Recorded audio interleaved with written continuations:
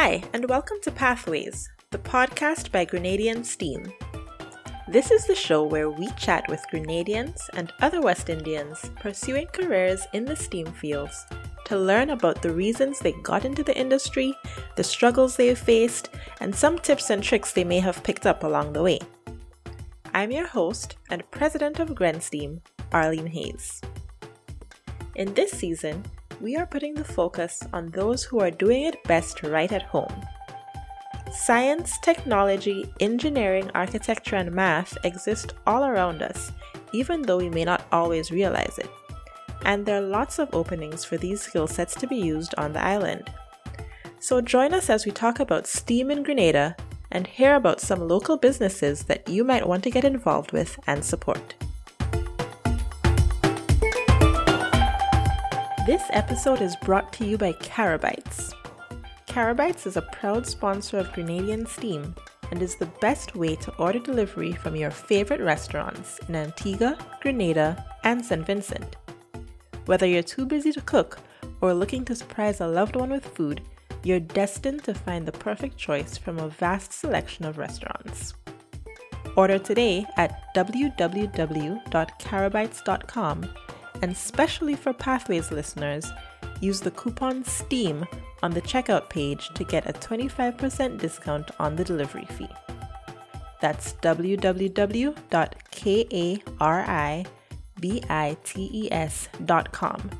Use the coupon STEAM for 25% off your delivery fee today. Ms. Zanifa Payne is an associate professor and deputy chair in the Department of Business and Management Studies and associate dean in the School of Arts and Sciences at the St. George's University. She currently lectures undergrad and graduate students in the areas of finance and accounting, as well as project risk management and construction financing.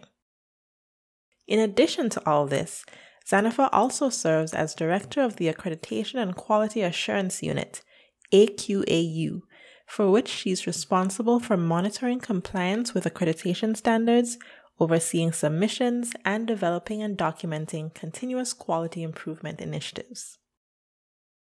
Prior to joining SGU, Zanifa's background was heavily math-based, although she always had a great interest in architecture as well.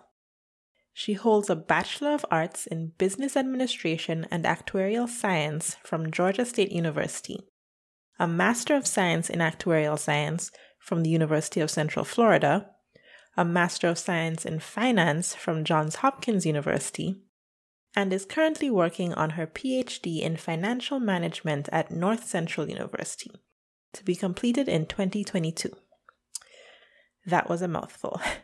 Over the years and between degrees, Zanifa's managed to rack up a range of job experiences just about as overwhelming as her academic resume.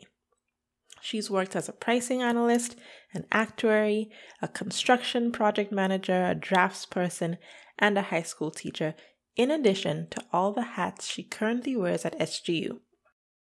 In this episode, I talk with Zanifa about the importance of pursuing and achieving higher education, finding your people and providing support for those after you when at university abroad, and finding a way to push through, even when in doubt. I hope you enjoy today's chat, and if you do, be sure to head over to Apple Podcasts to leave a review or drop us a note on social media and let us know what you want to hear more of. Hi, Zanifa, and welcome to Pathways. Hello, Arlene. Thanks for inviting me. Yeah, no problem. So to get us started, let's just tell people what it is that you do right now. What is your position and role? Okay, so it's a little long-winded at the present moment, but I am a university professor holding a position as associate professor in finance and accounting. I am also the associate dean and director of accreditation and quality assurance within the School of Arts and Sciences, St. George's University.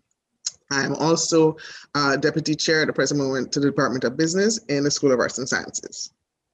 Lots of hats. Yes. Yes. All right. So to get some background on your story now, where are you from? Where do you grow up in Grenada? Okay, another long story. So I am originally born in Trinidad. Okay. Um, then my parents moved, I think it was 3 years old, to Jamaica, lived there for about 9 years. Then my mother, God rest her soul, was Grenadian, Margaret Payne.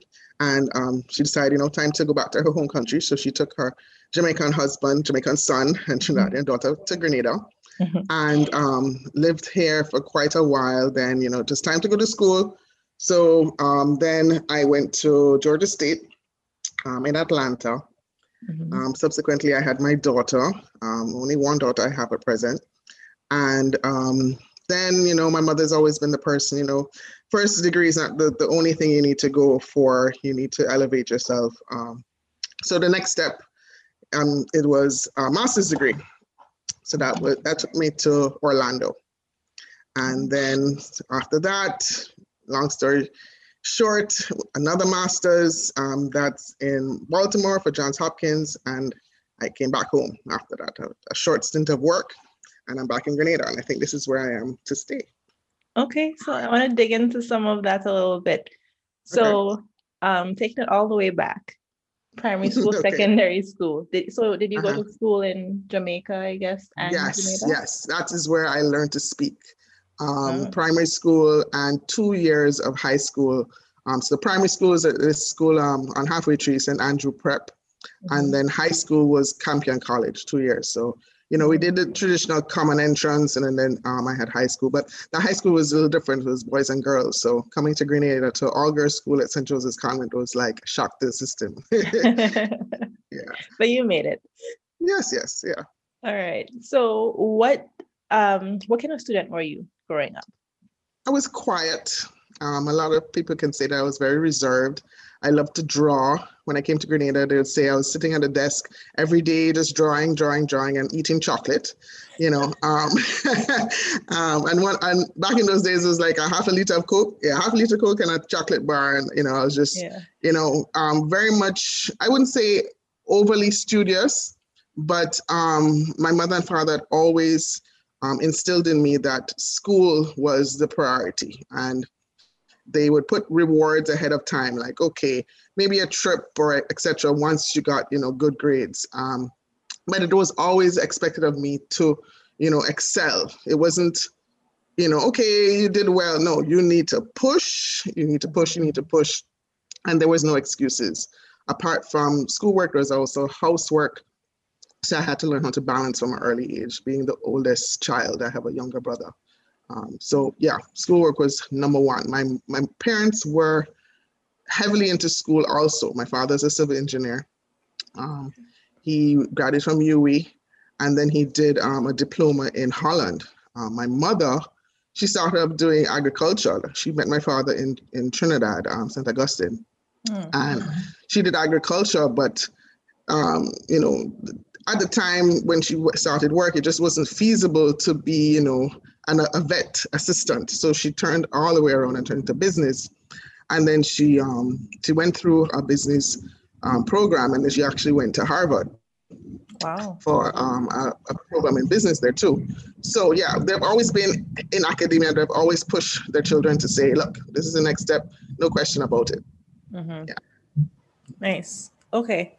So with this kind of studious background, or at least, a idea of wanting to know what's next and how to better yourself, improve yourself, what happened when you got into secondary school? Did you have an inkling of what your interests were and what you wanted to do after that? How did you choose Yeah, subjects and all of that? absolutely.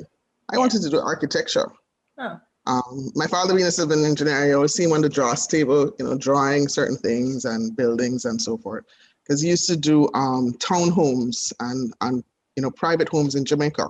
Mm-hmm. And then when we came to Grenada, it kind of stemmed to be more luxury villas, etc. So I always had an interest for drawing. I did technical drawing in Jamaica for the first 2 years.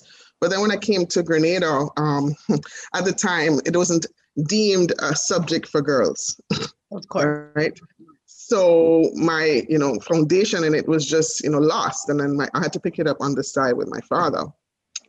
But I will always remember that conversation. My mother was like, okay, so what do you want to do? What are you going to study? I was like, architecture. And she's like, no way. She's like, no way. You're not going to make any money. You're not going to be able to, provide for yourself, because that's another thing that my parents have always instilled in me, being independent, being very, very independent. And I was scolded for, going against that grain. And that I remember going to school one day and my father forgot to give me lunch money. And, the day he picked me up, that same evening, he's like, oh, I'm so sorry, I forgot to give you any money, some money. And, you must be starving. Let me go get some food for you. I was like, no, I borrowed some money. Wow. Can you imagine the scolding I got? She's like, never, never do that again. You sit down and you starve, rather than to borrow money. So this level of, being independent has really been driven into me, tremendously. So, when my mother heard me say architecture, it's like, no, that's not a prosperous field, for you to survive. Worse yet, you're Black. Worse yet, you're female. No. You're going to go and do actuarial science. I was like, what in God's name is that? Complete 180. I had no clue about this thing. She's like, you could do math. Well, you don't have any problems with math, because somehow, thankfully, I'm just one of those few who just picked up math really easily. My father was the instrumental person for that, because, the civil engineering is a lot of math background. And we always had this strategy in the evenings when you do your homework: math, daddy; English, mommy, right? And that was how it was every evening. And I didn't really have that much problems. And I would say, thanks to him too, he would explain things in such a way, and you really couldn't look at him and doubt him. You're like, this is it, right? Yeah. And he always said, there's always a solution. There's always a solution to mathematics. Don't let it daunt you. It's not like English, when you can, expound in different ways and you have to have this profound vocabulary. And, no, he's like, this is it. It's either X or Y. That's it. Right. And so he always instilled the practice questions, okay, you got homework. Okay, what's your extra work for today? Right. So I always be doing more work than what was, assigned in class, whether it was English or math or any other subject. But I always remember the math. He was like, doing your sums, 20 sums a day or something like that, So from early on, I could never come and say, I can't do it. Can't was like a unforgivable word, the bad word in the family. So I had to sit down and tough it out. If I had a problem, of course, I'd go and ask. But I don't think many families have that. Obviously, they don't have somebody they can go to right there in the unit of your house and say, I have a problem with this math, right? And help me out. So I must say I was extremely blessed for that. Up to this day, it's very interesting. Every time we talk about something, where it's some construction thing, he'll open up his hand and you take a pen and start drawing out a question or a diagram to explain to me, X, Y, Z. And then I was like, okay, that, it's like, great. Yeah, but I'm very thankful for that. It has got me quite a bit to where I'm here today. Yeah. Wow. Okay. So your mother put down the law and said you're doing actuarial science. That's right. And I'm guessing there weren't many questions after that. You just kind of figured out the path. Those days didn't have no internet. You had to go look it up, right? Look up in the Britannica encyclopedia, right? Because it wasn't even in the regular dictionary. And I read and it said, calculation of risk. So I was like, okay, we're going to go and do some maths, right? So went to the first degree in Georgia State. So I did a business administration as the basic, bachelor's degree with a concentration in actuarial science. And just in finding a school, it was hard because there weren't that many schools, still up to this day, not many schools who actually did actuarial science. And it's typically a field where professionals already working study and pass these exams. Right. So finding a school that actually offered the material was quite a daunting task. And then finally, thankfully, I found a state where we had family friends. It's like, okay, you're going to school there, right? And it was an eye-opener going into these classes. Only Black female, for quite a while. And then another person came in, another girl, I remember her. Up to this day, we're actually still friends.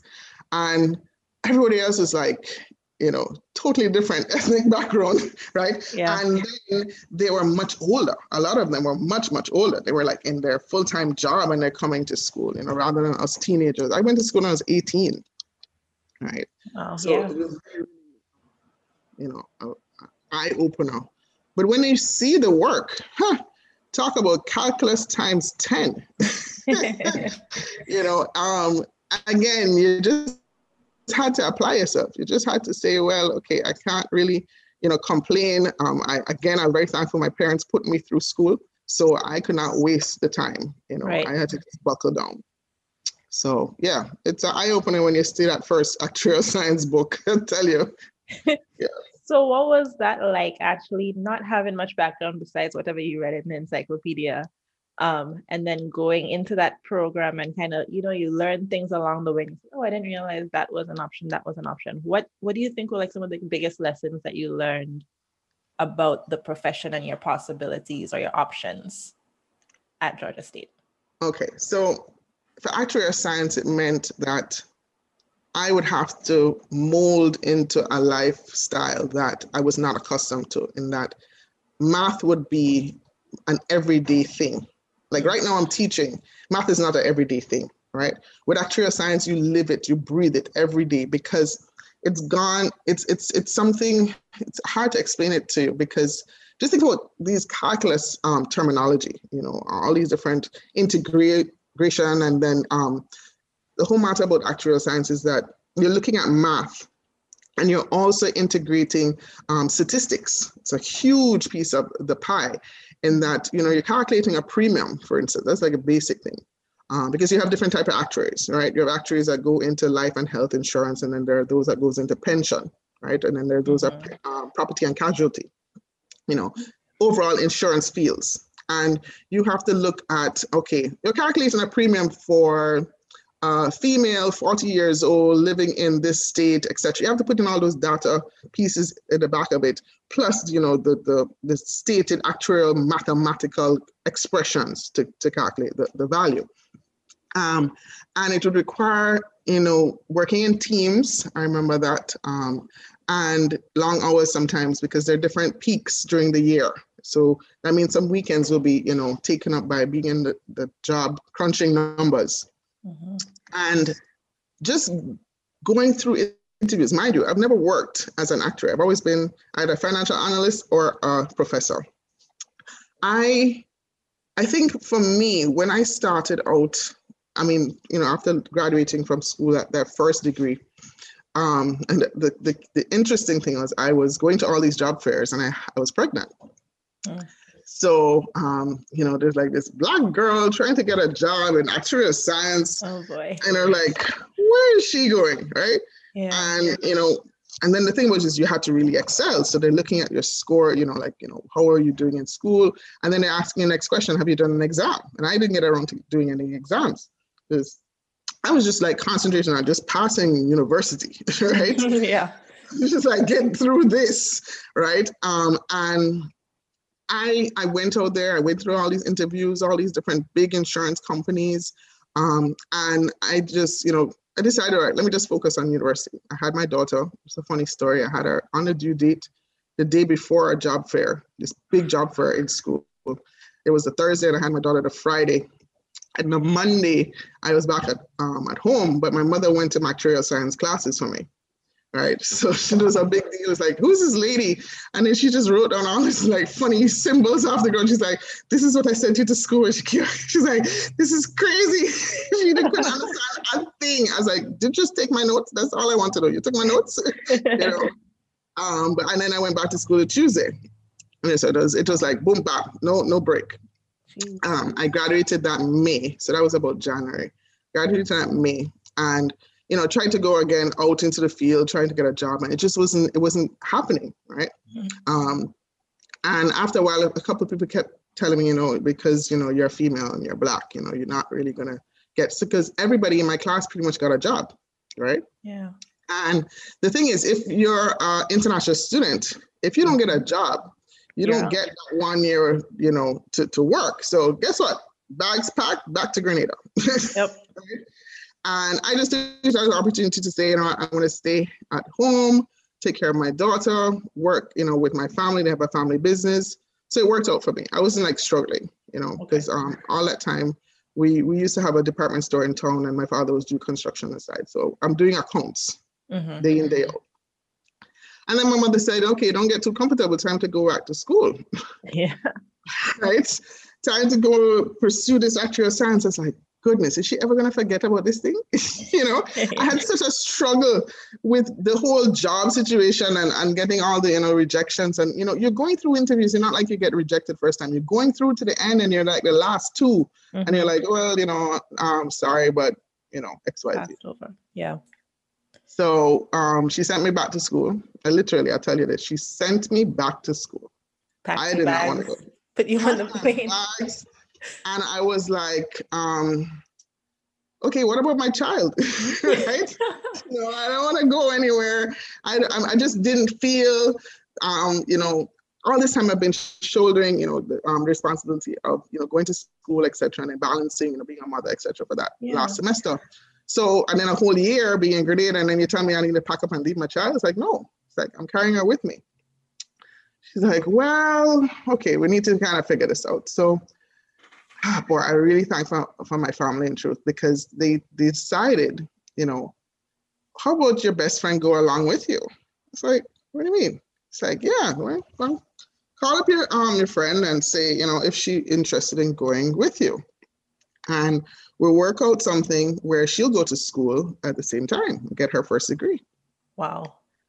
So that's what happened. I won't call her name because if she hears me, she'll scream. But, it was a blessing times a million, because she got to pursue actuarial science too. Wow. While I did my master's, and that was at Orlando. The arrangement was that she will go to class regular hours during the day, while I will be home with my daughter. My mother always put me in an apartment. So we got an apartment and we shared. We each had our own room. And in the nights, which is typically for master's programs, the classes would run. So therefore, by that time, my friend will come home and she'll take care of my daughter and I'll be off to school. And that's what we did for 2 years. Right. And then when I graduated, she still had a time to go still. So she just stayed back and finished her degree. So she has a bachelor's in actuarial science. Yeah. So that's how that worked, That's how you call support. Yeah, that's my thing. My family has always said there's a solution. Don't ponder on the problem. Always look for a solution, right? And they had it within their means to do such a thing. So I'm extremely grateful. My daughter grew up through that time. Her mother doing mathematics and her mother, her godmother, actually, that's who my friend is, doing mathematics too, just to get through, right? Yeah. And it was a really good experience, just trying to balance that and just having that support still there, even if, your family is how many thousands of miles away. My best friend being there was astronomically a huge plus, Yeah. And sometimes you'll bounce off things in terms of questions, because I did it already in terms of the bachelor's level. Right. And so, when she came up on certain things, okay, let's go through this. And then I had study groups on the master's level, and they will come over once in a while, right? And we'll do, problems and stuff like that, and I get prepared for certain classes. So, yeah. Wow, that's quite a story. Quite a story. Yeah, it's I never really remember it most of the time. And now seeing it is like, yeah, I really have to write a book. Yeah, I'd read it. Yeah. Okay, so second time around, back in actuarial science, what was it like coming out of school? It was a different experience because now we're looking at higher level math. I thought I was stunned the first time. This is even higher because what they did in the bachelor's degree, you're preparing for, I think, about the first 2 exams, right? Don't ask me how many exams there are right now because I don't know when last I looked at the actuarial science website. But back then, it was the first degree would prepare you for I'd say the first two exams and maybe a little bit of the third, right? So in the master's level, it was like the third and the fourth exam they were preparing you for. Now, I asked Zanifa, Payne, did I do exam 1 and 2 yet? Right? But you were ready for it. I was ready for it. I'm going to do this exam. I did this exam and I failed that first exam. And that exam was, what was that again? I think it was like probability. And we're not talking like probability on your C common entrance or C-Sec stats. We're talking statistics with calculus, right? And it's timed, and you go into this little booth, put on the earmuffs, and like this standardized exam. Yeah. I failed, just like whoosh. It's like, okay, I don't know about this thing, right? Yeah. So my mom's like, yeah, man, well, the first time you're gonna go do it again, man. You're gonna do it. I was like, mommy, you're pushing me into this thing and I'm not feeling it, right? I'm just not feeling it. It's like, I'm just like, but you're getting these excellent grades, because I was inducted into Honor Society, 2 of them. I got, I think it was cum laude was the one right below, like 3 point something. I got excellent grades. Yeah. But me, those exams, so finished the first degree and went out to get a job again. Okay, zip. It's like, you know what, look, let's just go to the Caribbean because that's where I really want to be. Maybe, they're picking up a vibe that I just don't really want to be here. Like, I want to go back home, right? I'm pushing and I'm, the accent is throwing them off maybe, or, I'm coming up with all these different excuses. And then I said, I'm not going to do this exam unless I get a job, right? Because they're expensive too, right? Yeah. So I come back home to Grenada. My mother's like, you're here again? Just like, I can't be paying this moving cost for you. It's like, you need to make up your mind. What you doing? I was like, make up my mind. Well, mommy, let me go into architecture. She's like, too late for that. Yeah. So I applied to, countries in the region, it's even worse because we're in a small island. Grenada didn't have any actuaries. I think maybe we have 1 or 2 right now, right?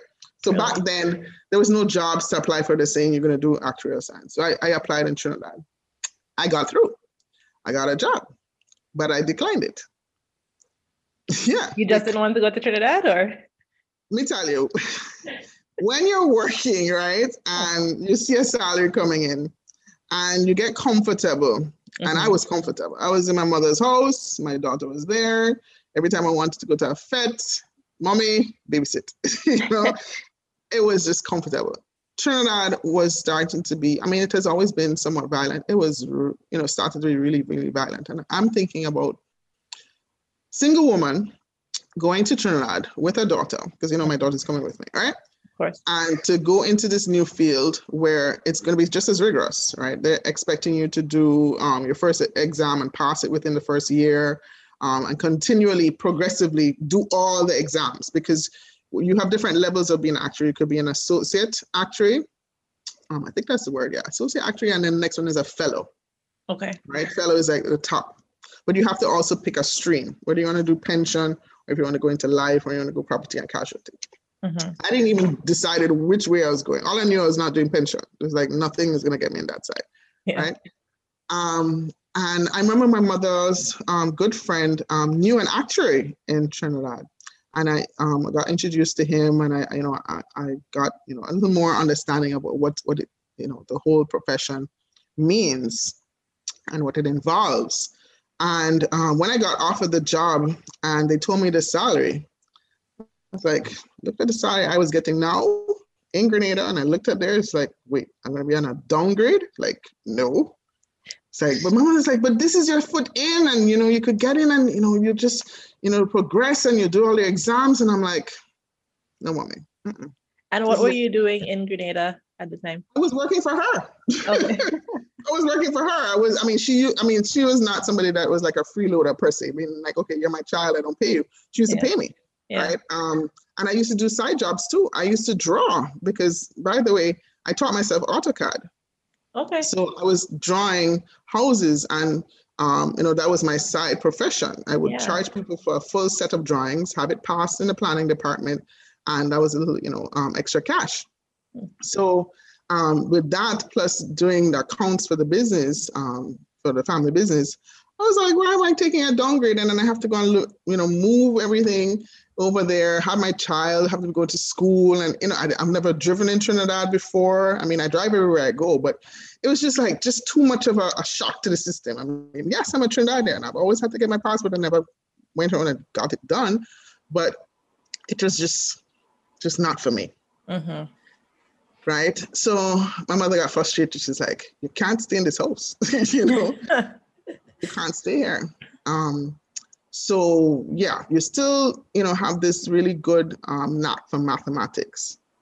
What do you think you could do? So here I am now trying to figure out what next to do. She refuses for me to do architecture while she sees me drawing pretty much every day, right? Yeah.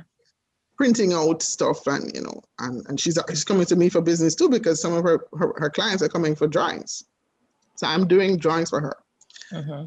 So she said, okay, what next? Okay, PhD. It's like, what? that took me totally left field. I was like, more school? I mean, I thought we were having a discussion about, a job somewhere or, yeah. No, she's like, well, the next step in life is PhD. You have 2 masters now. Go and do your PhD. Sorry, 1 master's. Yeah, this is how I got into the 2nd master's. Yeah, forgive me. So I was like, no, I'm not going to do PhD because this means I'm going to go into school and I'm going to earn any money and I'll be on your, responsibility for so much longer. How much longer it will take for a PhD? 4 years of me not having a job and my daughter and I have to be, siphoning money from you. It's like, no, I am not going to do this, right?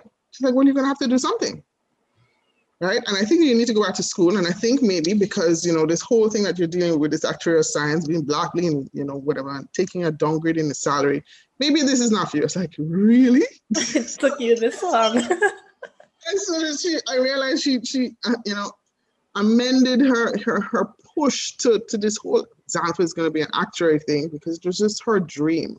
I don't know. I'm sorry to disappoint her. Sorry, mommy, but she said, all right, go to school. So I went to school. I went to Johns Hopkins University and I did a master's in finance because my rationale was finance is more understandable. When I say, okay, I'm doing finance, people understand. When I say actuarial science, they're like, what? Yeah. It's like, what is that? Are you doing chemicals, biology? It's because they hear the science piece. It's like, no, it's not, So, and quite a bit of the actuarial science also has finance in there. Right, it's quite a bit of it in there. Yeah, but economics, everything mixed up in this subject. So it wasn't like a foreign topic for me, right? It's like finance, yeah. And it's the next thing. It doesn't require me writing any dissertation or any thesis. It's like I've gone through all my university life, not having to write any of that. It's just exams, assignments, no big paper to write, because I'll tell you, I don't like to write. I do not like to write. Give me the calculator any day. So found this program, Carey Business School in Baltimore. Thankfully, my family lives there. So lived there at that time. So again, here was the arrangement. My daughter would stay during the day or in the evening times when I went to class, and I'll go to class and I'll come back. Yeah. Right. Pick her up. And, I had to deal with the weather because Florida was no snow. Atlanta wasn't really any much snow. And here I am in Maryland. Whew. Right. So went through that. Thankfully, my family was very, very supportive, meaning the family up there. And I got through. I did my master's, completed it. And during that time, my mother passed away. And I always remember that it was a Christmas, and I always come back home for Christmas because she is very, very close to my daughter. She was very, very close to my daughter. And so it was like, no question, I need to see my granddaughter. I don't know about you, but I need to see my granddaughter, right? So I remember that December, packing up, going home. And when I got to the airport, they're like, your mother's in hospital. So it's like, what? So I knew for years, like that would have been 10 years, she was battling cancer. So coming home and hearing that is like, so eventually I found out, okay, these are her last days.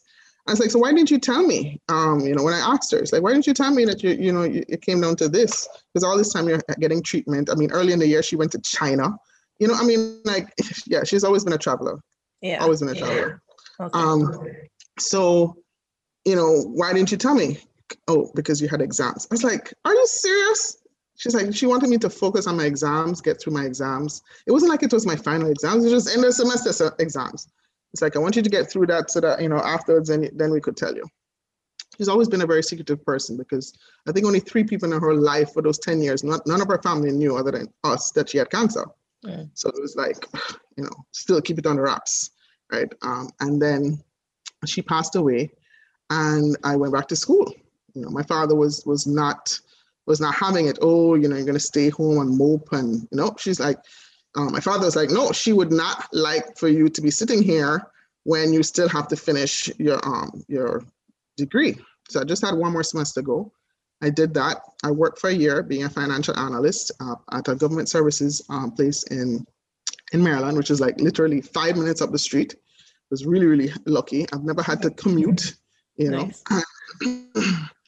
And my daughter was in primary school up there. And I said, after the year, I really loved that job. That was really good. I mean, it was math and Excel, Microsoft Excel. It was just like, a dream, coming up with these proposals for these different jobs. And I had a work permit. So for the 1 year, I was, excelling and just, really, really enjoying working for the first time. Listen, for the whole time of school, I wasn't like, under the regimen of wake up 8 o'clock in the morning and go to work. Yeah. My mother's house, you roll out of bed, you do a little work today, you do some in the bed, you do some on the kitchen table. You're not like in this regimented sequence every day and getting your child to go to school. Never. This is the first time. So that first year was just, like, wow, I'm an adult now, You're really like stuck. Like, okay. But the thing is, the company, they did not have a policy of sponsoring, right? Okay. So at the end of it, the persons in charge are like, okay, so what are you going to do? Because we want to keep you. It's like, but you got to sponsor me. It's like, oh, well, would you like to go to Dubai? And I'm like, what?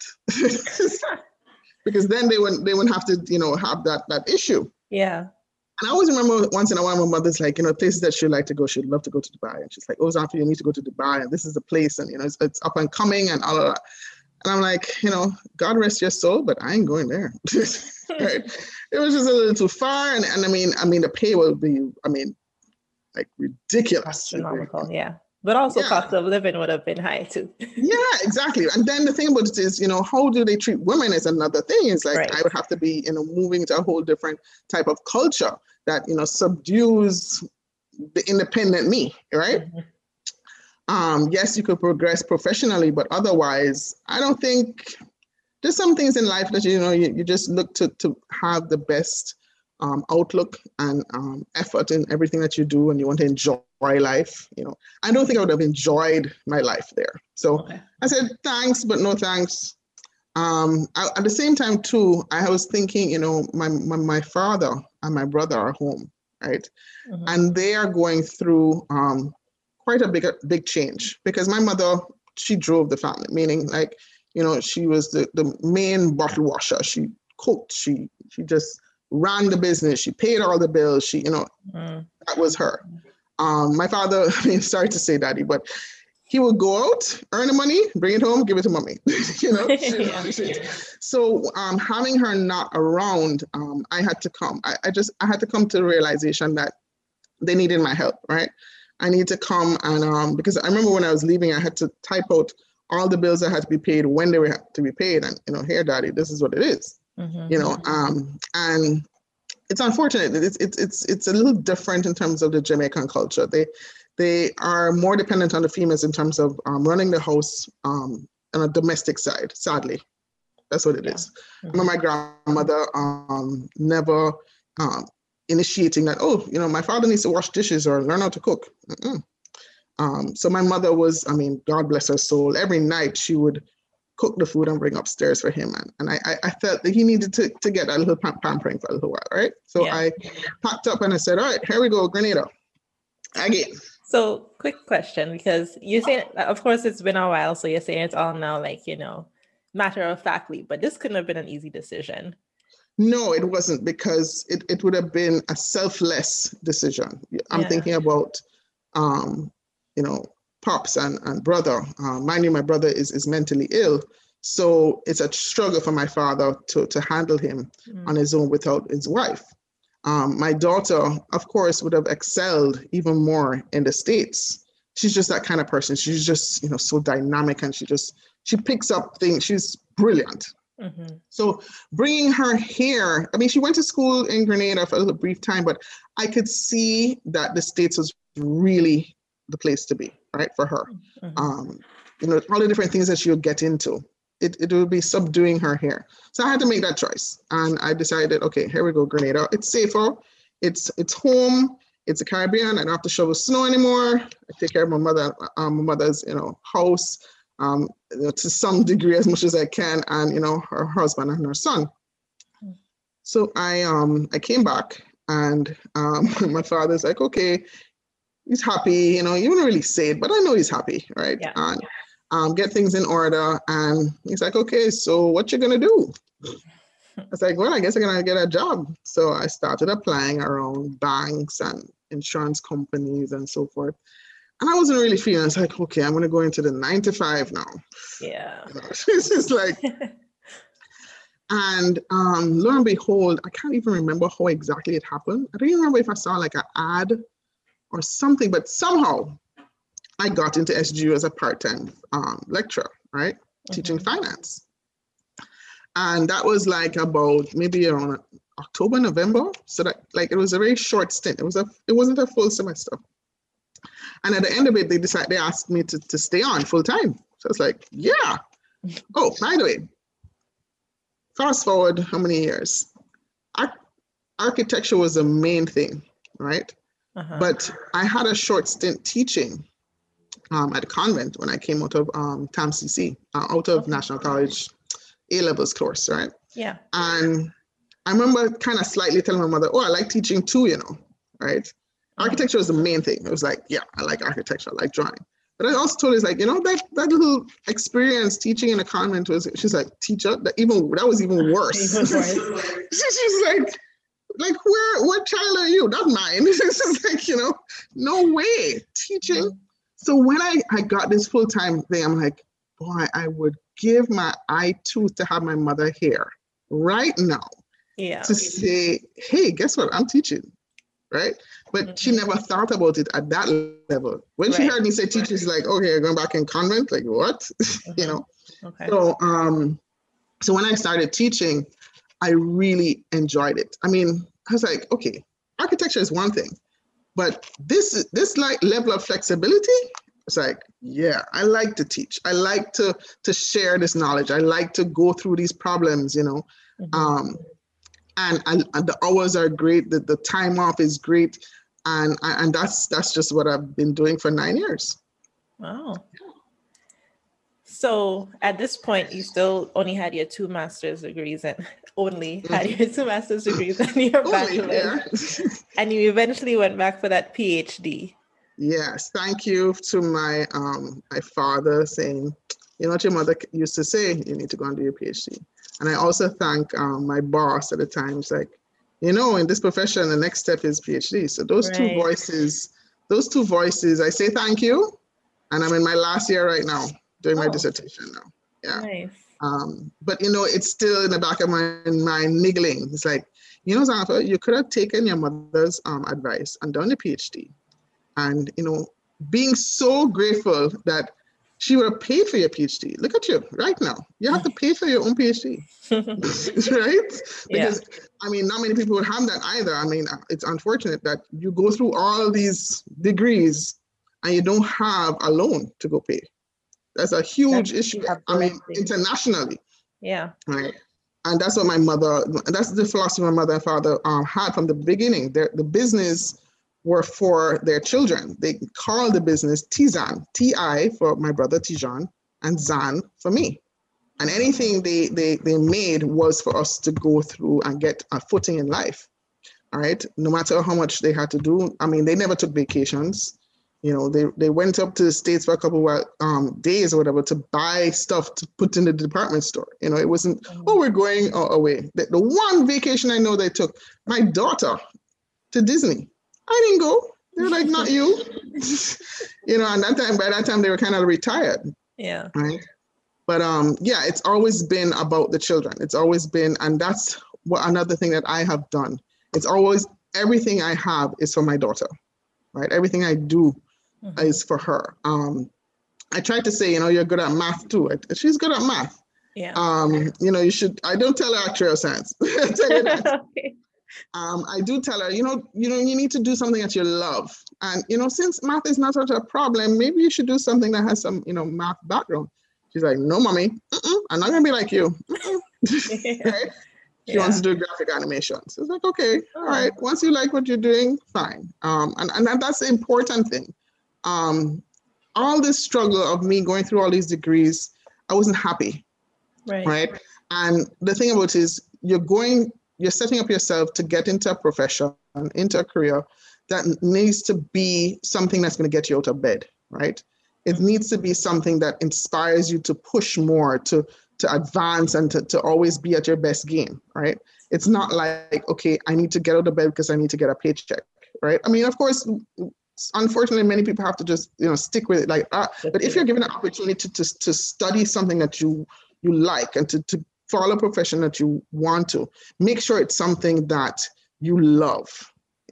You will do it on the weekend and you wouldn't feel away. I mean, yes, there's, the level of stress to, take a time out, always, try and relax when you can, just be free, take a swim, take a walk, whatever it is. But the job doesn't have to be, they call it the job. Yeah. It needs to be something that would inspire you, because that's how you'll excel. That's how it will propel you to really do well, meaning like, advance yourself, promotions, etc. It's not like you're dragging your feet or somebody's pushing you, or there's these bills you have to pay, so you have to get yourself there. It's more like, okay, I know I can do this. And if it's math, let me tell you, not many people in the world, can do math, and it is something that will always be in demand, no matter if you're an actuary or if you're an accountant, if you're an engineer, and even architecture. Yes, they have math in that too. It's just, more artistically inclined. Right. But the thing is, you have to embrace it, right? And I will always be thankful for, even beyond my father, the professors, the teachers that I've had over the years, they didn't leave me with a stigma. And I think I've seen many of my students have that. They have this stigma against math. It's like, I just need to get through this to pass and get a grade, right? Yeah. But math is not about that. It's like, you need that as a building block for so many different things, right? That if you don't have it, you're always going to be deficient in it. And it's always going to be noticeable, and it's always going to affect you, right? I also teach personal finance, so managing your credit cards, insurance policies, all these things that deal with your budgeting. Yeah. And again, here goes the math. How can you manage your life, your finances, if you don't, embrace math to some degree? It's important. Yeah. So it sounds like you really, I would have asked if you ever, usually when I'm talking to people who have gotten so deep into academia and like teaching, there's always this struggle between being a professor full time and actually getting into industry. But it sounds like teaching is where you want to be. Oh yeah, teaching is where I want to be. The level that I want to be exposed to industry would be in research, right? Okay. Beyond just what my dissertation is on, it's on financial literacy of small business owners in Grenada.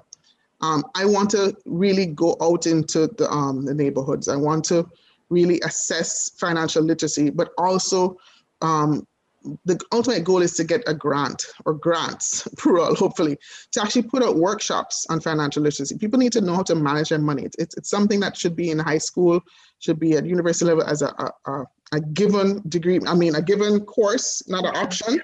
Right.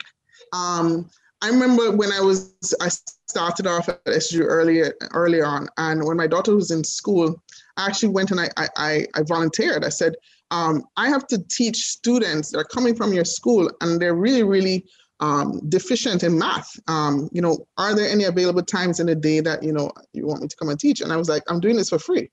I did it time and time again. It's like, I have time to come, because, being a professor, a university professor, you don't have the 8 to 5, right? You have a class maybe at 10 o'clock or 11 o'clock and maybe twice a week and that's it, right?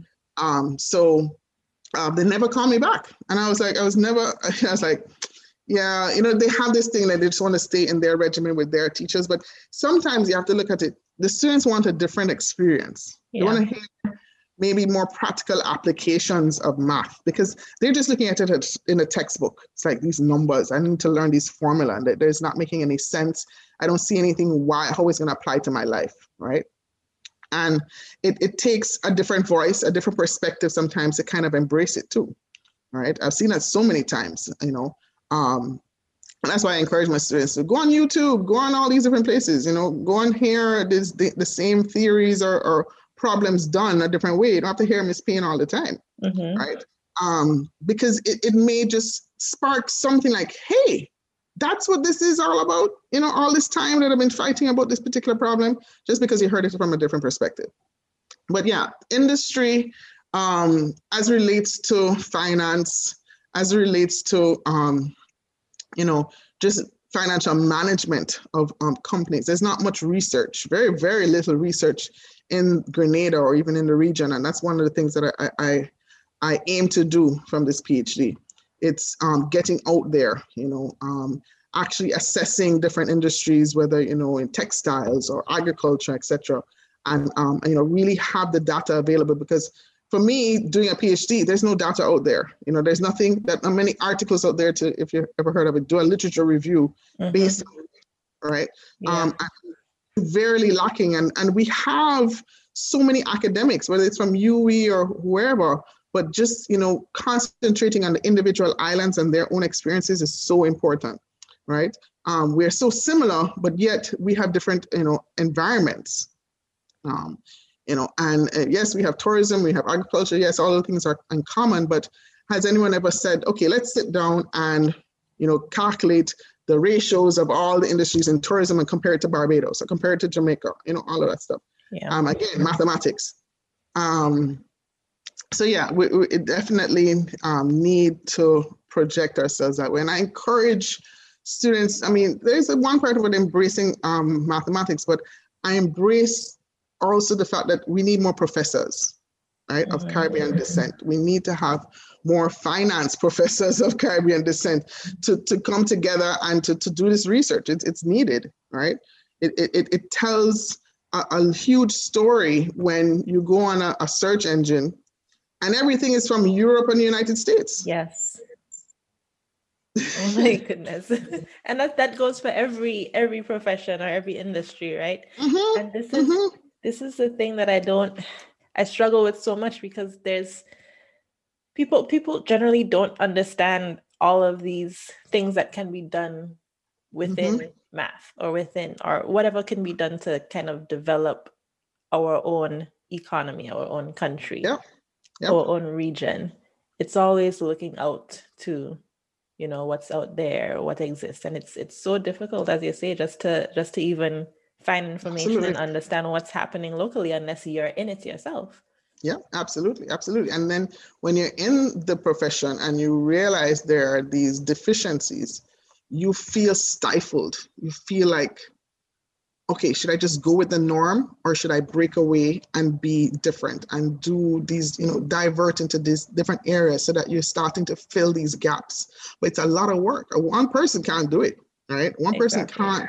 Even in the matter of, your overall theme in terms of, encouraging mathematics and encouraging, females in that field, we need more of us out there to give some perspective, right?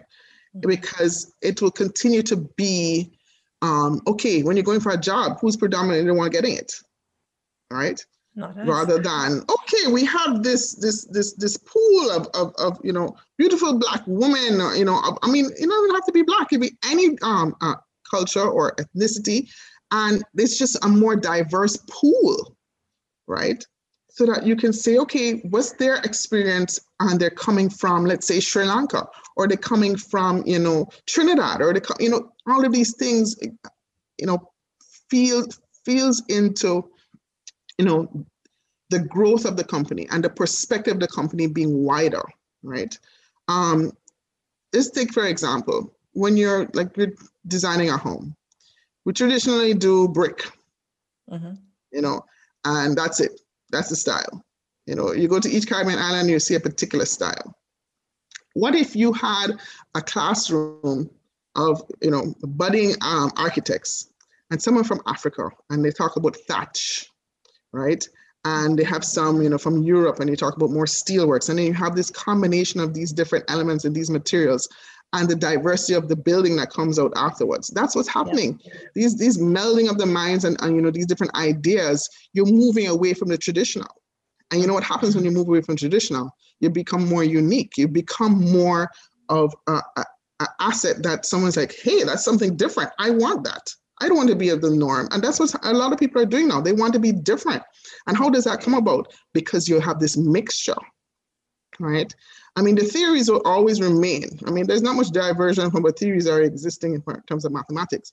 But in terms of the final product, there's so many different ways it can turn into just because of that mixing, right? Mm-hmm.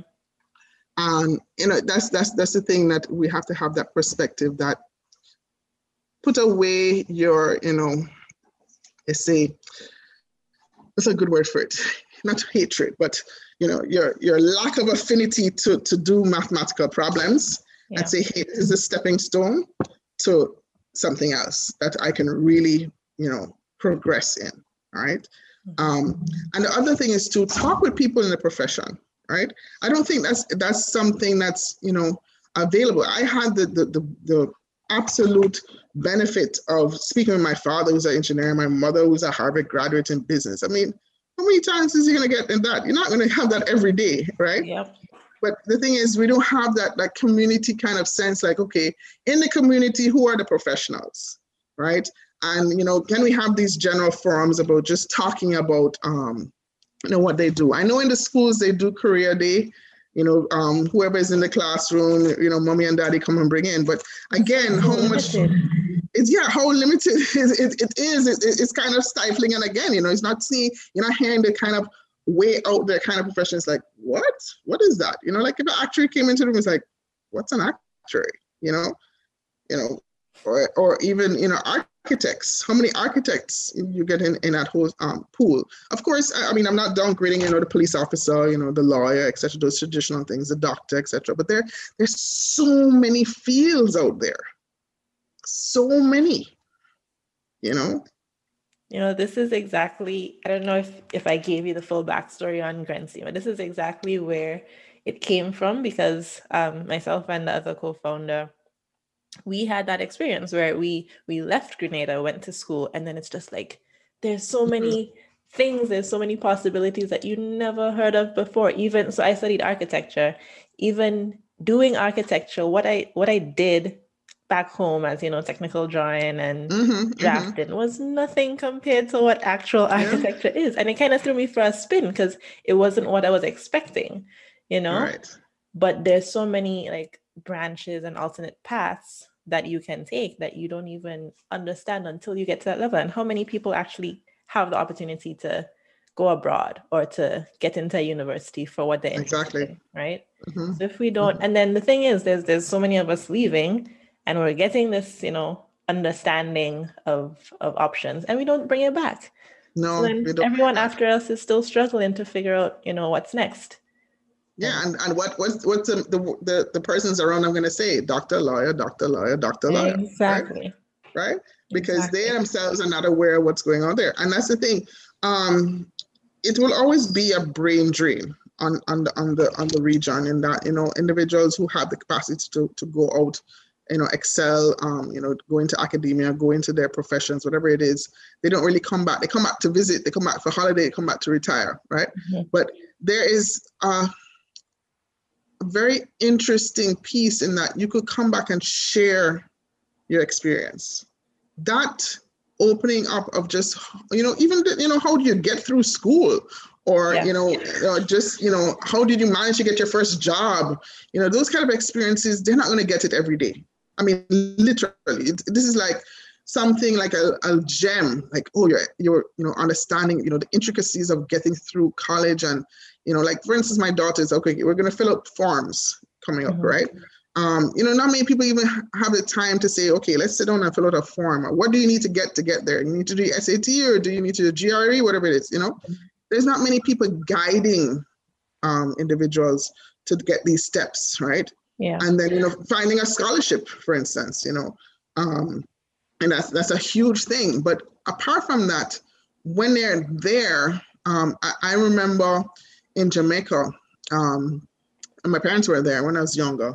They would have these little functions every once in a while, and it was really the Grenadian community of students who came to study at UWI would come over. Mm-hmm. So they had an association. It was really interesting that, in case any Grenadian had any issues, they would call one of the persons in the association, and my mother was one of them, right? Not many places where you go all over the world have that. Like, you go to New York, do you know, okay, there's an association, maybe they can reach out, help you while in school. That's another thing, even though you may not come back and share, what you've gone through or what your profession is, there's also that way that you could help.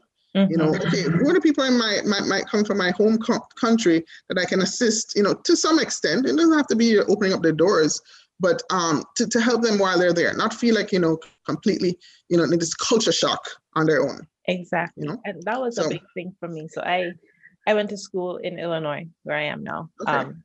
And Illinois is not New York. You don't get many Caribbean people. But luckily, the school I went to had a program where there were a bunch of St. Lucians before me. And then after that, it kind of created a pipeline for Grenadians, Antiguans, a bunch of people. So when I got here, it was in like the 3rd or 4th year of that program. And so there were a bunch of other Caribbean students who like really helped in every way. Like I'm still friends with all of them to this day. And they were able to help me kind of acclimate, because there's, it is a culture shock, right? But just to have those people who understand your background there with you. Very important. I can imagine doing it any other way. Yeah. As you mentioned that, all through the different universities I've been in, I've always been in the Caribbean Association. Mm-hmm. So Georgia State was CARIBSA. And that's the other piece you had to balance, because being on that committee, it was either newsletter editor or secretary or president at one time I was. And, we had events that we had Caribbean food, and we go together to parties, or, we study together, or we making T-shirts together, or, it was really, really important for us to keep that kind of family union. They're from Jamaica, from Barbados, from Bahamas. And majority of them I'm still in contact with up to today. Right. And that was since, where did I graduate? A long time ago. Right. And then in Orlando, I met up with a Bermudan, and they would study with us, somebody from Africa. It's just so interesting that every time I've gone to school, I've always melded with the people who did not belong to the United States. Yep. Yeah.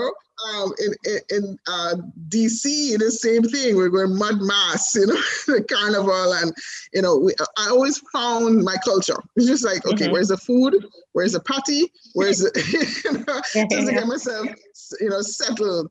And it's really important. It is really, really important to still have that connection, right? Mm-hmm. Even though you're going in your suitcase with, how much cricks and cheese and whatever to go up, when you get up there, it's like, okay, it's done. What next? Yeah. But again, it's very important to have that unit, that connection.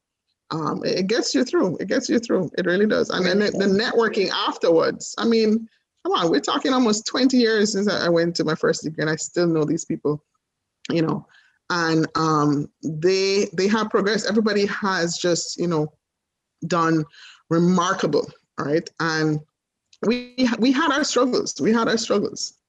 Coming to the States is different. Coming straight from an island to the States it's a huge culture shock. When you're young, you're like, oh, I want to go to the States. Like when you get there and you're stuck there, like you have to do studies. It's like, I don't know about this place.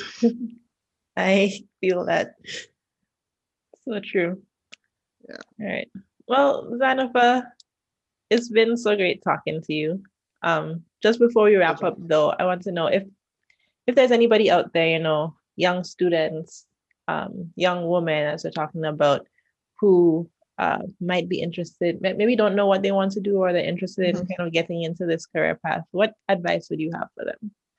Come talk to me. Come talk to me. I'm willing to come and, have a session. I mean, just talking normal, just to kind of field out what they like to do, what they want to do, where they are at right now. It's different having that conversation with your parents. I didn't really have anybody other than my parents to talk to. Mind you, I'm not saying that as a disadvantage, but sometimes you need to speak with somebody who is not giving you that pressure, right? Yeah. Right. And then also to kind of really feel out, okay, what is it that you really want to do, right? And this goes for people not even with the math inclination. It doesn't really matter. It's a matter of, I'm at a point in time in my life where I say, okay, I want to go to do a university degree, right? What's the steps? I don't think I'm that much out of touch after all these years, but I'm in a university, so I kind of, pretty much still know quite a bit of things to get there out of the country, right? Being in the country is good too. SGU is great. I mean, this is a free advertisement, but it's just, it gives you an understanding. University life, it opens up your mind, regardless of the degree. I mean, you could really narrow down, yes, this is the degree I want to progress into whatever career. But a university degree is really, really important to basically make you have the self-growth, right? Expand your mind, your knowledge, push you to your limits many times. And it is important for self-growth, right? When you go into a job these days, the bachelor's is just like nothing. You have to really think, okay, bachelor's, now master's, right? Right. Masters is really where you need to propel yourself to.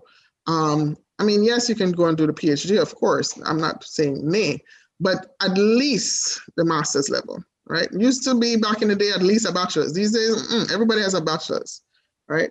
Yeah. But yeah, I'm definitely totally in favor of, coming and seek help.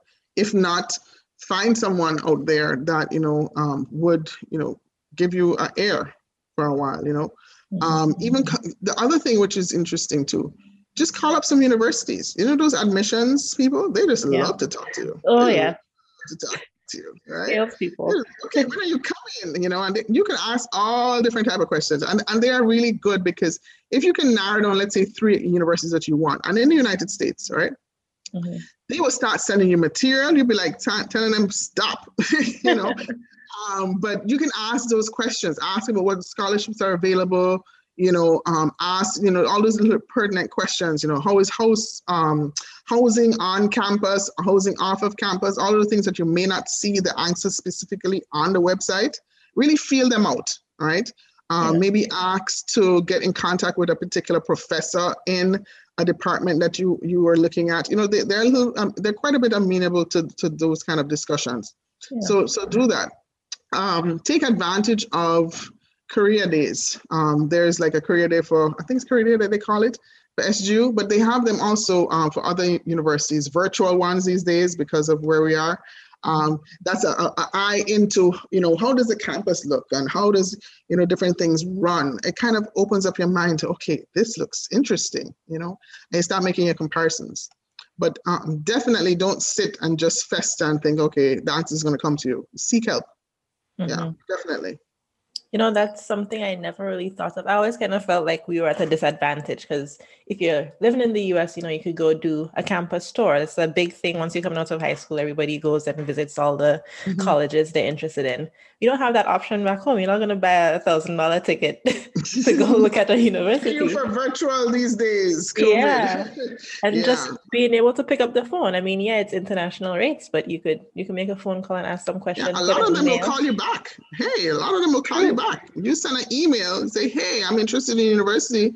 Call me on this XXY number, whatever. Or look at what we're doing, a Zoom call, right? And they will do it. Trust me, they want those numbers in. And the thing about this is they are more open to this more and more each day because they want to be more diverse campuses, right?